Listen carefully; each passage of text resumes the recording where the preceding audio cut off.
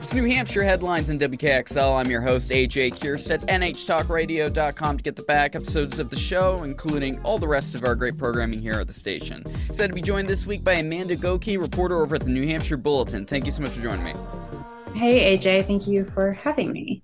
NewHampshireBulletin.com to get more from them. And we're going to start off talking about butterflies, which is a nice little summary topic as we prepare for the inevitable cold snap that's coming next week. But it looks like there's a recruitment effort to get more people to volunteer in the conservation of some species. Yeah, that's right. So there's actually over 100 species of butterflies that live in New Hampshire, which I did not realize before reporting on this. There's about 9 that are considered species of greatest conservation need, and those ones have some pretty specific programs that are dedicated to preserving their habitat and just making sure that the kind of plants that they depend on to survive are intact. So that includes species like the Karner blue and the kinds of butterflies that live in very, very fragile habitat, like near the summit of Mount Washington, which is something that came up obviously when I was reporting on the controversy over developing that summit. These butterflies are sort of one of the things that environmentalists point to and say, they could be harmed if this fragile summit area is developed. But another threat that they're facing is actually climate change. And the wildlife biologists I spoke with at Fish and Game, the New Hampshire's Fish and Game, basically said, climate change is really much more of a threat for butterfly species that already have such a limited habitat. So that includes the ones that are obviously at the summit of Mount Washington. There's only about 16 miles, or I think miles or acres, 16 miles of mountain ranges where they can currently have habitat. So that's a really small amount, and it's unclear where that would sort of be displaced to as the climate changes. I mean, most people think of monarchs too, which are down like 90%, which I saw in your article. Like, they're not endangered. I think they were endangered a couple times in the early 2000s, but it's not great. I mean, they're such a fragile creature. I'd imagine it's very hard for them to survive the huge changes that we're seeing with climate and just people moving into different spaces. The monarchs are a great point. I'm glad you bring that up because that sort of indicates that it is not just a problem or it's possible that it could not be just a problem for the sort of most vulnerable species. And you're absolutely right. So they're not considered endangered because there's still many, many of these butterflies around. But when you look at that trend and just how dramatically the population has dropped off, it still kind of indicates there might be an issue here. And what I heard from Fish and Game is that they don't have a lot of great baseline data about the butterflies, the sort of more common species of butterflies to begin with. So that's really what this project is about. And they're asking sort of just volunteers around the state. There's an app called iNaturalist that you can download on your phone. And then if you see just a butterfly in your garden or in the woods when you're out for a walk, you can take a picture of it. And there's sort of a crowdsourced way of identifying what kind of butterfly that is and then uploading that to the state's database. And so as they move forward in future years, what they're hoping is they'll get enough data to sort of be able to say over time, okay, here's what we know now about how the population is trending. Is there another type of butterfly species that we need to be concerned about? Yeah, it's the recurring issue with whether it's politics to the environment to anything. It's a matter of data. It's so hard to really keep track of, especially when you're talking a butterfly that could literally fly to a different state. So I mean, you're speaking with New Hampshire based people with the state, but I mean ultimately as they migrate to different parts of the country, it must be very hard to keep track of these populations. I will say they've had success in a similar tracking effort when it comes to birds, just really like partnering with groups like the Audubon of New Hampshire and groups that have expertise in these areas, and then training volunteers about here's how you identify a species, here's where you log it, and then getting a clearer picture of where in the state certain populations are, the habitats that they're requiring, and which way they're trending. And this Mount Washington species, I guess, is also in the discussions as they figure out what they're doing with the Cog Railway, which obviously has a huge impact on Mount Washington.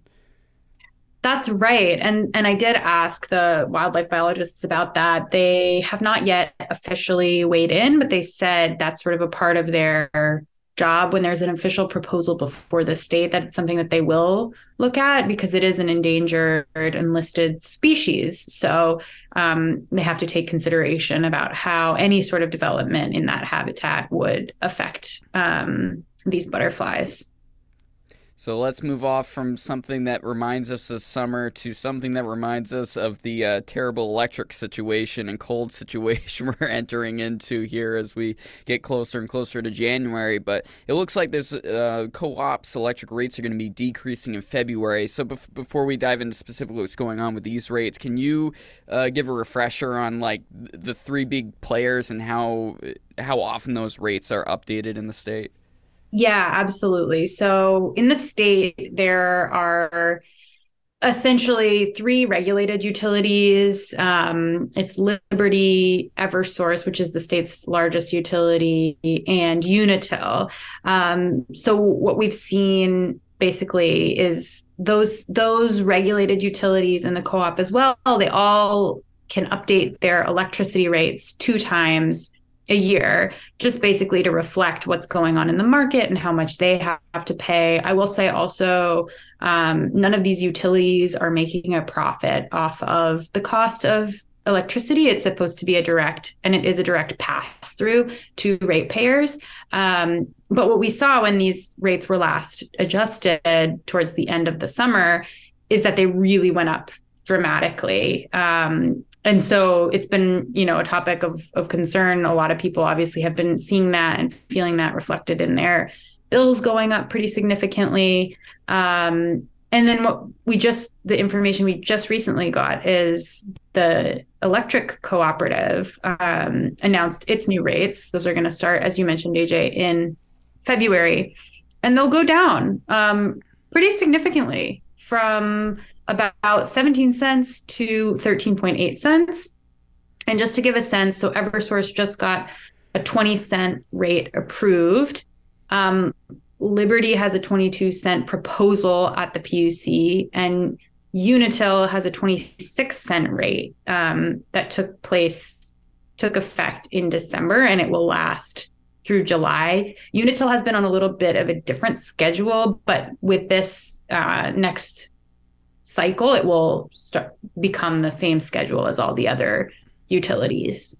I mean, ultimately, is this coming down to the fact that natural gas is kind of leveled out? We're seeing just such extreme jumps in natural gas, which is a considerable amount of electricity in the Northeast region where we get our electricity generated is from that. With the war situation in Ukraine kind of leveling off a bit and gas kind of moving around and whatever the new world of it is that kind of having an impact, are you thinking? Oh, yeah. I think natural gas, the cost of that just absolutely is going to be dictating the costs that we'll see here in the region.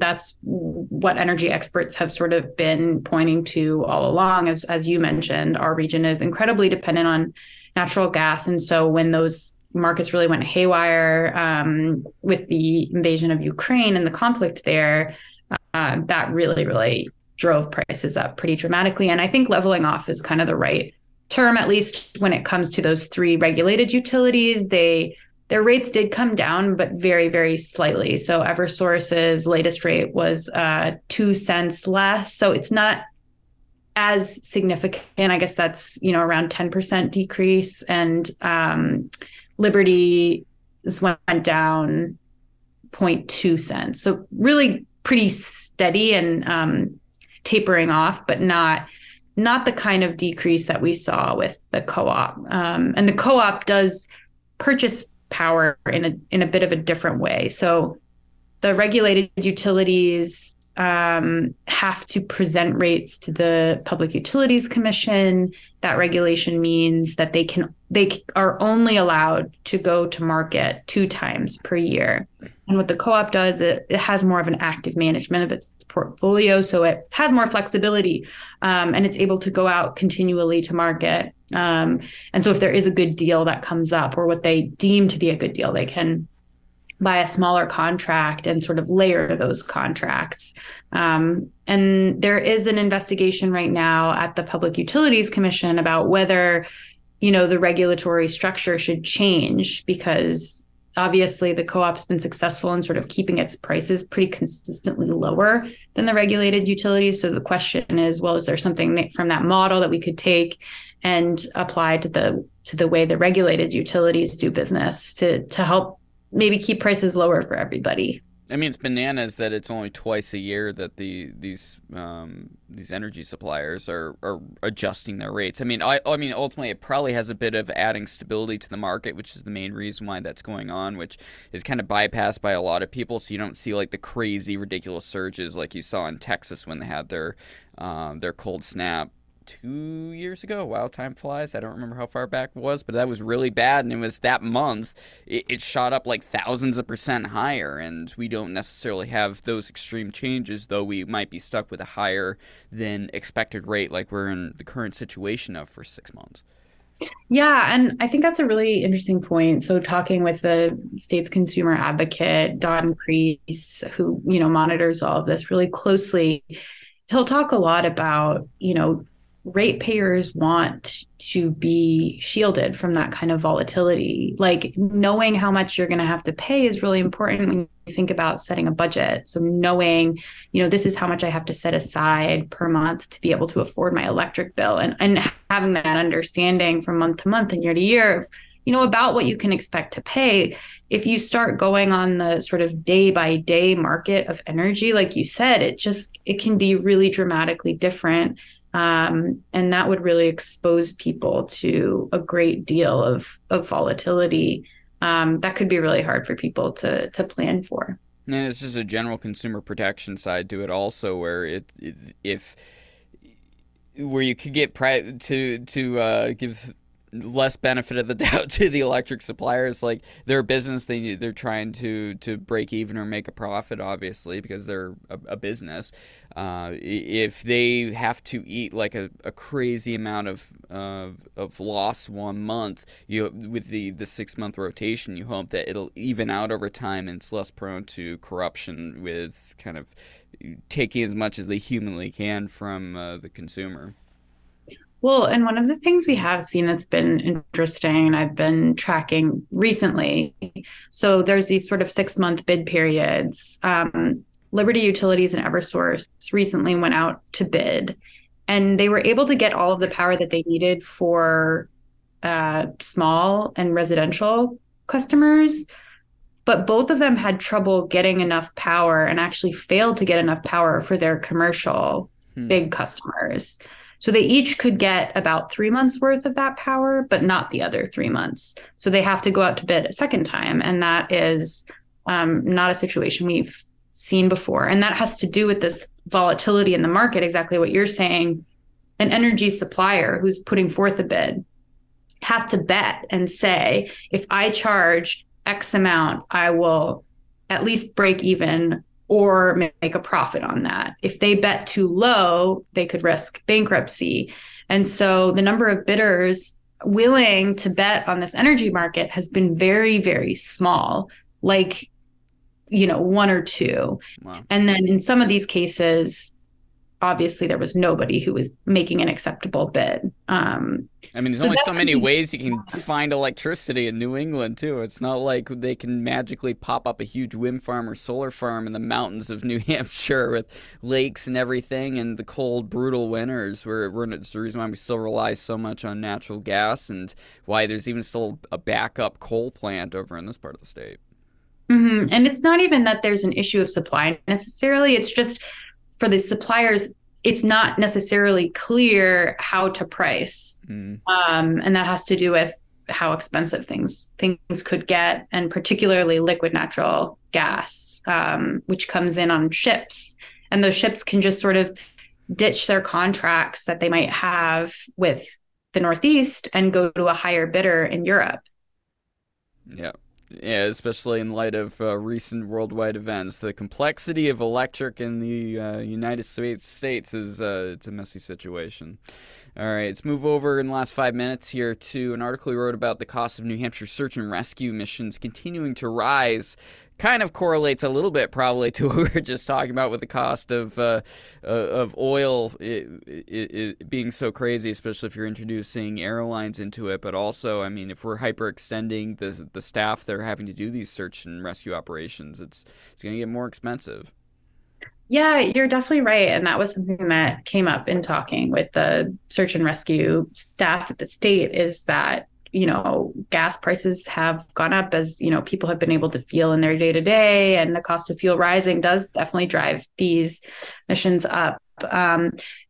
What's important to note is that the number of rescues that they're doing has actually been fairly consistent over the past 5 years. They've seen, as few as 18 rescues in a year. That was in 2018. In 2021, there were as many as 24. So far, we don't have all the numbers yet for this year, but Colonel Kevin Jordan estimated that we would be around 20 fatalities this year. And that is pretty in line with where things have been at in the past. But I was just looking back to see how much this has cost. And in 2013, it was around $190,000 that search and rescue spent. And in 2022, the department reported spending $545,000. Wow, like a 400% increase. That's a crazy amount. It's a significant jump, and they're requesting for 2024 about $418,000 and $434,000 for 2025. So the costs are still climbing, and I was interested to learn, the range of costs for a search. So if you're talking about a few hour search with just a couple people out in the woods, that can be between $500 and $600. A 5-day search could be as much as $150,000. And in any case where you have to use a helicopter, that can add $80,000 to the bill right off the bat. Yeah. I mean, is it partly that people are becoming braver and braver and going further out, so they're having to search a little more aggressively further into nature than they would have previously? Well, so one of the big things that's driving the increase in call is increased cell phone service, actually. So people are able to make that call for help, and they're doing it. So Colonel Jordan was saying, in the past, people would kind of have this recognition of going out means I am taking my life in my hands, and I'm going to pack accordingly. I'm going to have all the extra layers. I'm going to have that compass. And now people take their phones and feel like that's their security blanket of, if anything goes wrong, I just make a call for help and I'll be saved. I'll be rescued. And he was saying, even in those cases, it can be a few hours before a search and rescue team can arrive. So you still have to be thinking about what layers you'll need, having enough water, having enough food. All of those things are still just as important. I can only imagine the swearing that was going on at Fish and Game when Apple announced their new GPS feature on the latest iPhone, where you could do a search put in an emergency call with the new GPS transmitters they put in there. I mean, it's people need to be thinking things through if they're going out into nature. You can't just magically show up with a windbreaker, no food, no shelter, no game plan, and not tell anyone where you're going exactly. It's just not safe. Yeah, absolutely. I think that's right. Just be prepared before you go out. Of course, these services are there if people need them as a last resort. But ultimately, I think the more informed you are and the better prepared, then everyone wins in that scenario. Because there's really, some of these cases have just been so heartbreaking that we've seen recently with, really young people perishing on the trails. And yeah, the weather can just change so fast when you're at a high altitude, and it's like a different day when you're, starting out at the base of a hike to getting to the top. But they are, some of these calls, they're even able to just reorient people. There was one the other day, I think they were even able to just do it over the phone. Wow. Somebody called in and they could use the GPS coordinates from the cell phone to sort of get them back on track as far as where they needed to go to find the trail again. Because visibility can be really bad when you're above tree line. And if you sort of lose track of where the trail is, it can be easy to get disoriented. Amanda Gokey, reporter over the New Hampshire Bulletin, newhampshirebulletin.com to get more from them. They join the show most Fridays here on New Hampshire Headlines. I'm your host, AJ Kierstead. We'll be right back after this.